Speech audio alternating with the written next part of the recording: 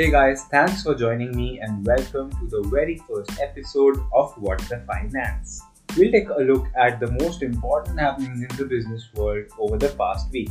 And we do it without being boring because while I like knowing more about the business world, I find mainstream news to be very boring and I don't like getting bored. Along the way, we'll give the good stories an up and the bad stories a down.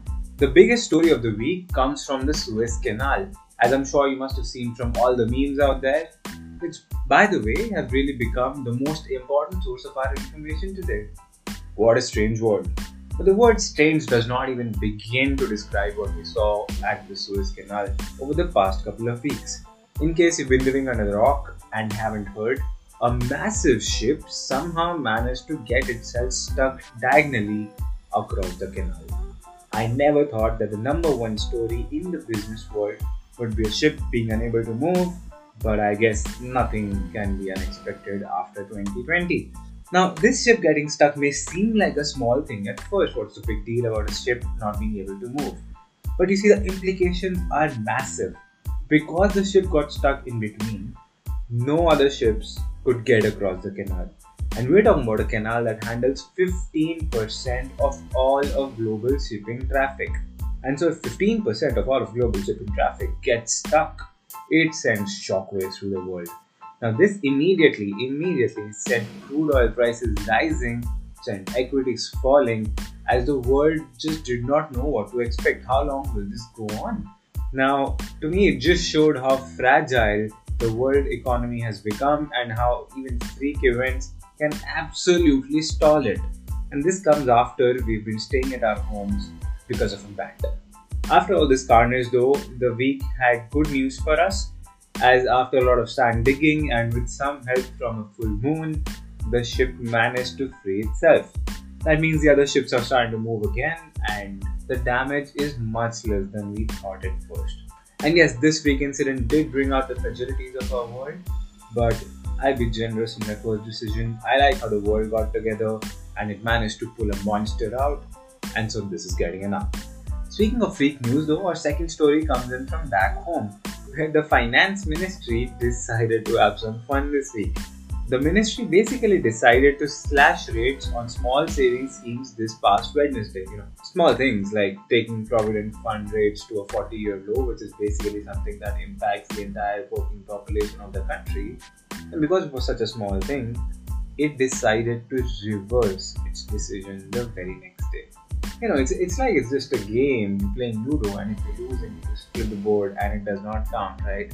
Except no, this is a huge thing and you cannot just flip on your word the very next day. I fully understand that there can be human errors, but this was a huge decision to make and an oversight here is simply unacceptable. Now, we may never come to know the true reason behind this. Did they reverse it because of the ongoing elections like the opposition claims? Or was it an error in the statement and they simply just missed it? Or instead, was it their idea of what a cool April Fool's Day prank should look like?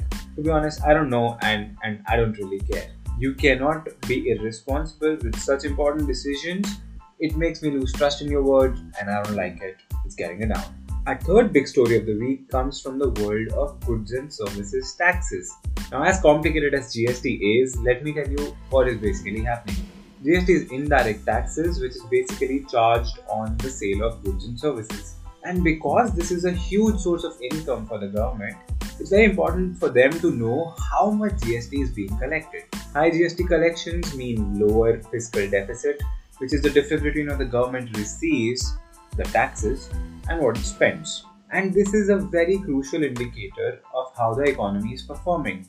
Because this is so important, GST collections are tracked every month.